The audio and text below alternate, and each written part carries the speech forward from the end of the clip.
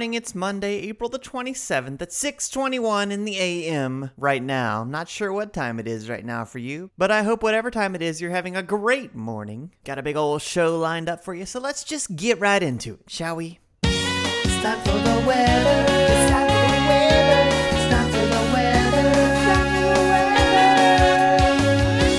weather. Waking up with Danny. Well, a mile-wide tornado touched down in north-central Texas as a storm system swept through with large hail and damaging winds, prompting tens of thousands of people to say, "What the hell is that?"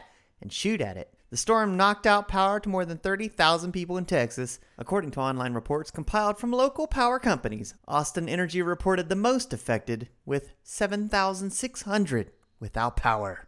Yeah, and I would be remiss if I didn't mention the deadly earthquake in Nepal. Death toll in South Asia rose to over 3,200 people Monday, 2 days after a massive 7.8 magnitude earthquake rocked Nepal. Tens of thousands of Nepalese weathered terrifying aftershocks, slept in the streets, and hunkered down as teams worked to dig out survivors. But you can help. Here are some websites accepting donations. We have the ifrc.org, UNICEF.USA.org, AmeriCares.org, OxfamAmerica.org, handicap-international.us, SaveTheChildren.org, care.org, donate.worldvision.org, and SamaritansPurse.org. Quick look at the national map. We got 52 and sunshine in Seattle, 41 and sun in Boise. San Francisco, California is sunny at 54. Los Angeles, California, 60 degrees and sunny. Billings, partly cloudy, 35. Rain and a mix of snow in 38 in Denver, 45 and clouds in Albuquerque, 66 in Dallas with thunderstorms. San Antonio, Texas, 64 and sunshine. Nowlands, 75, thunderstorms. In Miami, Florida, 78, thunderstorms. Up to the Midwest, 38 and sunshine in Chicago. Minneapolis, 42 and clear. St. Louis, partly cloudy, 43. 49 and partly cloudy in New York City, and 48 degrees and partly cloudy in Washington, D.C. Let's turn our attention to the front lines. News, headlines and things. It's time for the news. What does it all mean? News, headlines around the world. It's time for the news. I'm waking up with Danny. News. Ruth Ginsburg, the 82-year-old leader of the Supreme Court's minority liberal wing, has cast aside her usual restraint in the past months and left little doubt where she stands on the upcoming gay marriage case. In February, Ginsburg told Bloomberg that, quote, "it would not take a large adjustment," end quote, for Americans to accept nationwide marriage equality, given the enormous change in people's attitudes about same-sex marriage. New York Times columnist Gail Collins wrote in January that Ginsburg has, quote, "a strong hunch," end quote, about the way the case will turn out. Again, a robbery saved 9 Greek climbers from the Nepal quake. 9 Greek climbers who were robbed by a Sherpa guide in Kathmandu told Sunday of their lucky escape after heading home from Nepal the day before an earthquake triggered the deadliest disaster in Mount Everest's history. Quote, "we arrived in Kathmandu last week, and there we discovered that our Sherpa had disappeared with the money we had given him. We reported the incident to the Nepali authorities and then decided to return to Greece on Friday, the eve of the earthquake. In the end, we were lucky. But we have friends at the Everest camps who are living through very difficult moments," he added. The group was comprised of 9 Greeks and 9 Indians, all of whom got out safely. The stock market, the Dow, the indexes, money's and money's and matters, money's and matters and money's and matters and money's and matters. Where are your investments today? Let's track your stocks. Let's track your stocks. Let's track your stocks. Let's track your stocks. Mutual funds and lots of other things. Waking up with Danny. Waking up with Danny. Money, stocks, investments, and mutual funds. Money, stocks, investments, and mutual funds. Waking up with Danny. 2 of the world's largest manufacturers of the machinery used to produce semiconductors, Applied Materials of the United States and Tokyo Electron of Japan, on Monday dropped plans to merge after the Department of Justice said that combining their business would restrict competition. The proposed $10 billion deal was announced in September of 2013, but the companies had struggled to come up with a plan the American antitrust authorities would approve. It would have combined two of the three largest players in a sector crucial to the production of modern electronic devices, from smartphones to televisions. Sometimes we mess up the facts, but we own it on corrections. Waking up with Danny. Sometimes on Waking Up with Danny, we get it wrong. And when we do, we say so. Last week, I made a Facebook post about the show where I referenced the year being 2014. Well, it's not 2014 at all. It's 2015. I was wrong. And I owned it. Today in history, a lot of things have happened. Maybe a man flew to the moon. Maybe a baby was saved by a baboon. We'll get to the bottom of this and much, much more on Today in History on Waking Up with Danny. Today in history, it's April 27, 2015. Today is Babe Ruth Day. Today is also Mantanza's Mule Day. No idea what that is. Today is Morse Code Day, National Prime Rib Day, and today is National Tell a Story Day. We'll be getting to that one a little later on. Well, you know, in this day, in 1994, President Nixon was buried in Lincoln Library in California. In 1984, over 70 inches of snow falls on the Red Lake in Montana. In 1960, the first atomic-powered electric drive submarine launched in Tullabee. In 1937, the U.S.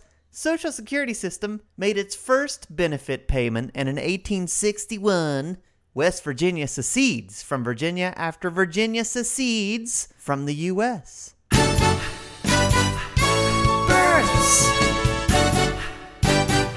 and deaths. People were born and died today. We're gonna talk about it. Waking Up with Danny, talking about life and death. Today's birthdays: Sheena Easton was born. Jack Klugman was born in 1922. Sheena Easton was born in 1959. In 1822, Ulysses S. Grant was born. And in 1822, the same year, Frederick Law Olmsted was also born. In 1820, Herbert Spencer also made himself part of this world. But people also died. In 2002, Ruth Handler, an inventor, invented the Barbie doll, died at 85. Mstislav Rostropovich, a cellist and conductor, he commissioned new works, enlarged the cello repertoire more than any cellist, considered the greatest cellist of the 20th century, died of intestinal cancer.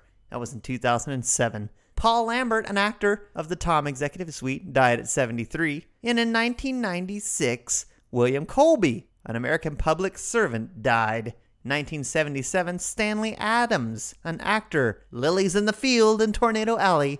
He died at 61. And in 1950, Karl Straub, a German organist and conductor, died. And in 1893, John Murray Corse, a U.S. General of the Union, dies on his 58th birthday. Ralph Waldo Emerson died. He was a U.S. poet in 1882. And in 1758, Jan Francisci, a composer, died at 66. In 1076, Willem, the Bishop of Utrecht, from 1054 to 76, was the murderer of Floris I, died. And in 1124, Alexander I, the King of Scotland, from 1107 to 1124, also died. Time for the quack. In Italy, for 30 years, under the bourgeois, they had welfare, terror, murder, and bloodshed, but they produced Michelangelo, Leonardo da Vinci, and the Renaissance. In Switzerland, they had brotherly love. They had 500 years of democracy and peace. And what did they produce? The cuckoo clock. Harry Lime from Orson Welles' The Third Man. And the word of the day is os. O-S. It's a noun meaning a mouth or an orifice or a bone. Woo! Etymology, for one, from Latin os, which means mouth, earliest documented use was 1859, and for two, from the Latin os, bone, the earliest documented use was the 1400s. It also appears in an abbreviation in many fields, including chemistry, OS, the symbol for the element osmium, computing, OS, operating system, medicine, OS, the left eye, from the Latin oculus sinister, and in linguistics, OS, from Old Saxon. Some usage. Even today, accent suppressants for bands are not uncommon. Robbie Williams doesn't narrow his os, Aqualung's Matt Hale doesn't turn his fall into full, and while the Rolling Stones can't get no satisfaction, they daren't sing it as their native can't. Judy Jarvis from the Arctic Monkeys, neo-punk exuberance with an accent, from the Intelligencer Journal, Lancaster, Pennsylvania, February 9th, 2006. Naturally, the students couldn't resist testing the teacher's knowledge. You'd better slow down, they would tell some unsuspecting pedagogue, or you might fall and break your os. D.L. Stanley, I hope this doesn't effectuate your dungeon, from the Atlanta Inquirer in Georgia, November 16th. 1996. And a bonus thought for the day. There is a principle which a bar against all information, which is proof against all arguments, and which cannot fail to keep a man in everlasting ignorance. That principle is contempt prior to investigation.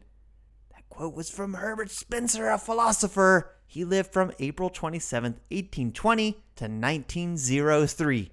19-aught. Or os 3.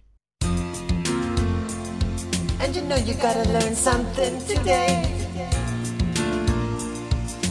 Make your life better. The more you know, the more you know. You'll make your life better.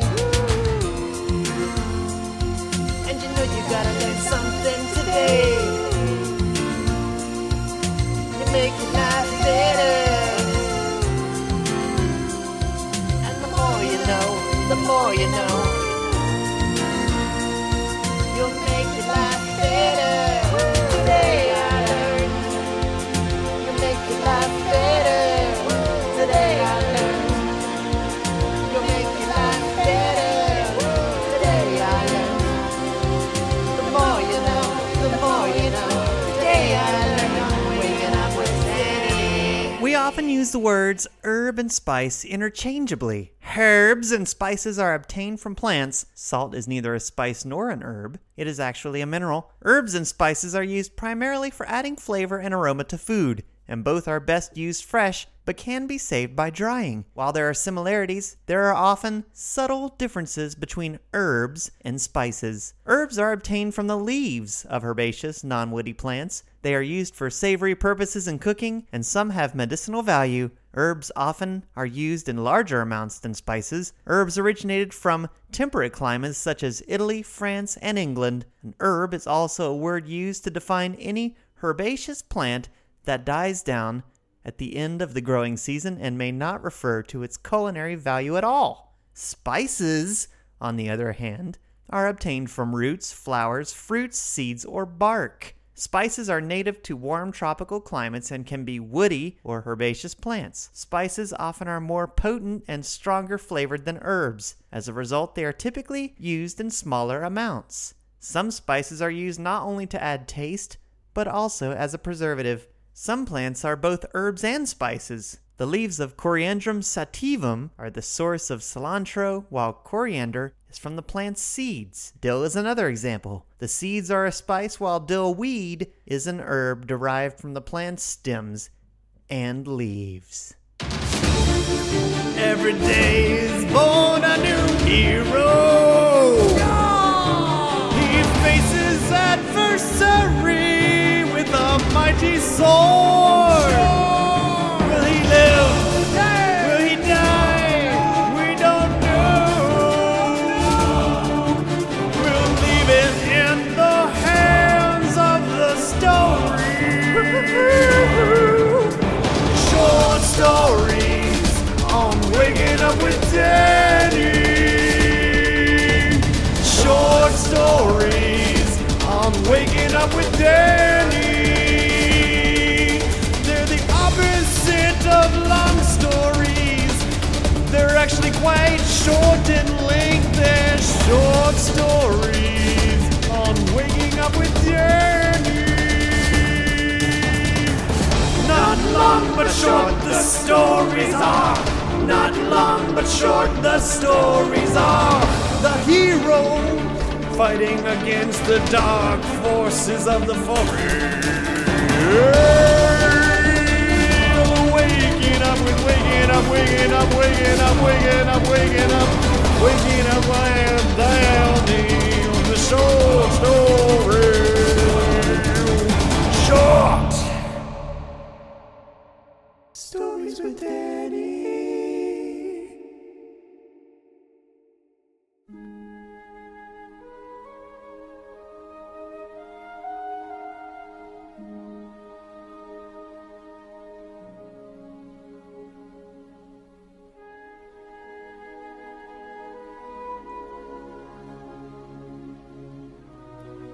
New Year's Eve.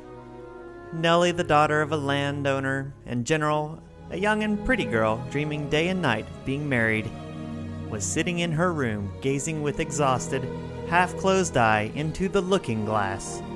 She was pale, tense, and as motionless as the looking glass. The non-existent but apparent vista of a long, narrow corridor with endless rows of candles, the reflection of her face, her hands, of the frame. All this was already clouded in mist and merged into a boundless gray sea. The sea was undulating, gleaming, and now and then flaring crimson. Looking at Nellie's motionless eyes and parted lips, one could hardly say whether she was asleep or awake, but nevertheless she was seeing. At first she saw only the smile and soft, charming expression of someone's eyes. Then against the shifting gray background there gradually appeared the outlines of a head, a face, eyebrows, beard. It was he, the destined one, the object of long dreams and hopes. The destined one was for Nellie everything, the significance of life, personal happiness, career, fate.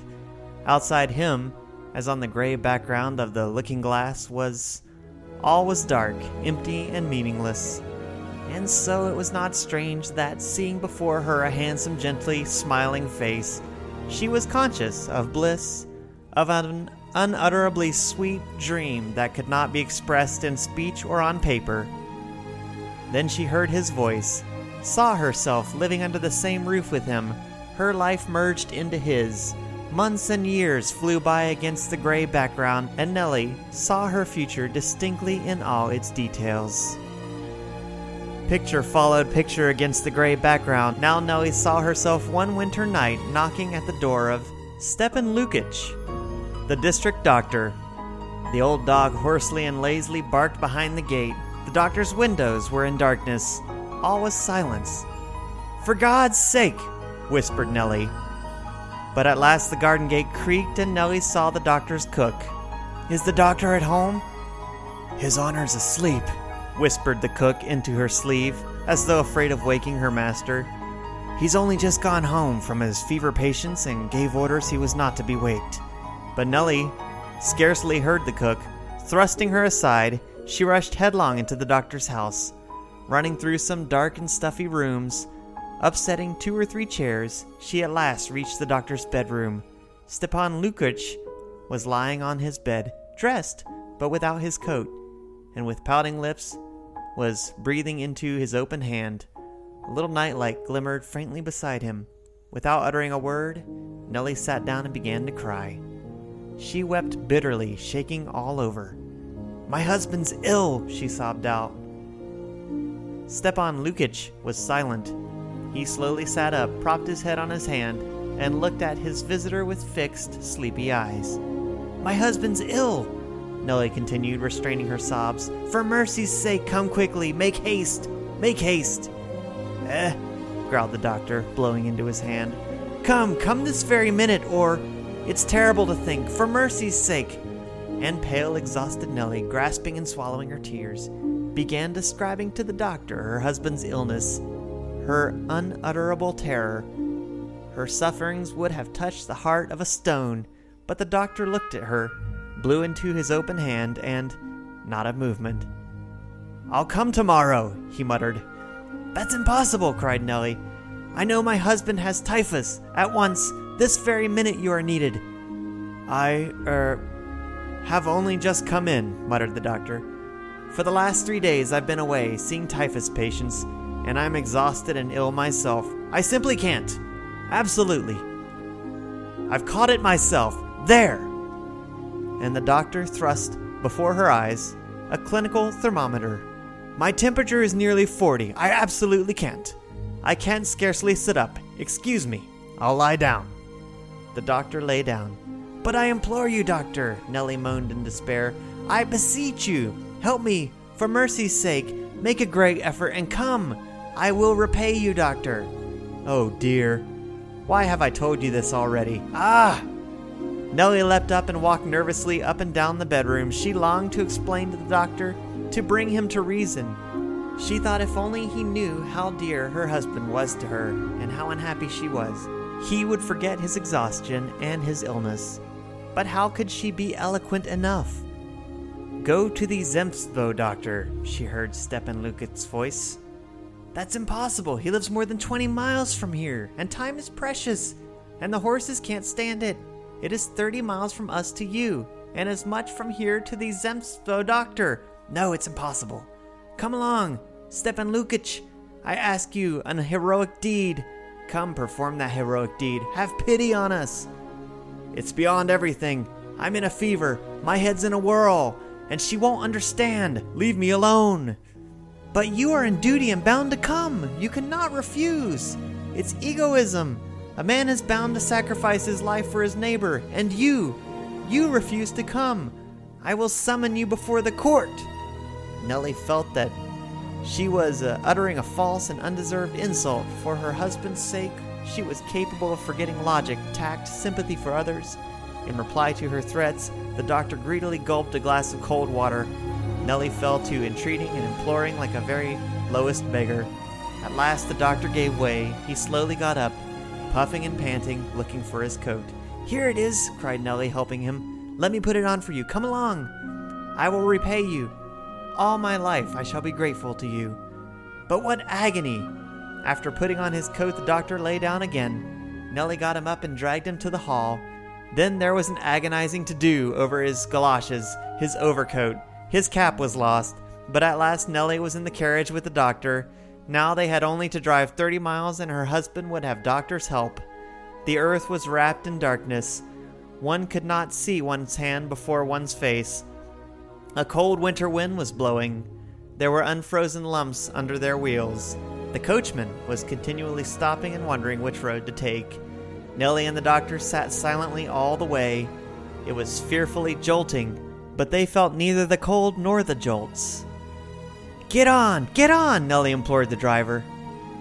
At 5 in the morning, the exhausted horses drove into the yard. Nellie saw the familiar gates, the well with the crane, the long row of stables and barns. At last she was home. Wait a moment, I will be back directly, she said to Stepan Lukic, making him sit down on the sofa in the dining room. Sit and wait a little while. I'll see how he is going on. On her return from the husband, Nellie found the doctor lying down. He was lying on the sofa and muttering, Doctor, please, doctor! Eh? Ask Domna, muttered Stepan Lukic. What? They said at the meeting. Vlasov said, Who? What? And to her horror, Nellie saw the doctor was as delirious as her husband. What was to be done? I must go to the Zemstvo doctor, she decided. Then again, there followed darkness, cutting cold wind, lumps of frozen earth. She was suffering in body and in soul, and delusive nature has no arts, no deception to compensate these sufferings. Then she saw against the gray background how her husband every spring was in straits for money to pay for the interest of the mortgage to the bank. He could not sleep, she could not sleep, and both racked their brains till their heads ached, thinking how to avoid being visited by the clerk of the court. She saw her children, the everlasting apprehension of colds, scarlet fever, diphtheria, bad marks at school, separation. Out of brood of 5 or 6, one was sure to die. The gray background was not untouched by death. That might well be. A husband and wife cannot die simultaneously. Whatever happened, one must bury the other. and Nellie saw her husband dying. This terrible event presented itself to her in every detail. She saw the coffin, the candles, the deacon, even the footmarks in the hall made by the undertaker. Why is it? What is it for? She asked, looking blankly at her husband's face. And all the previous life with her husband seemed to her a stupid prelude to this.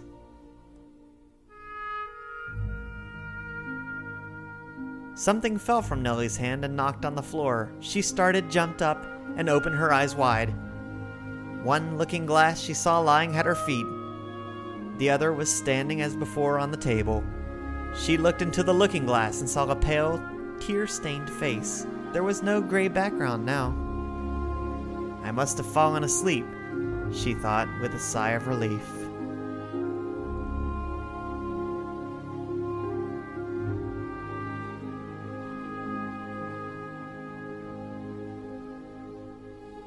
That was The Looking Glass by Anton Chekhov.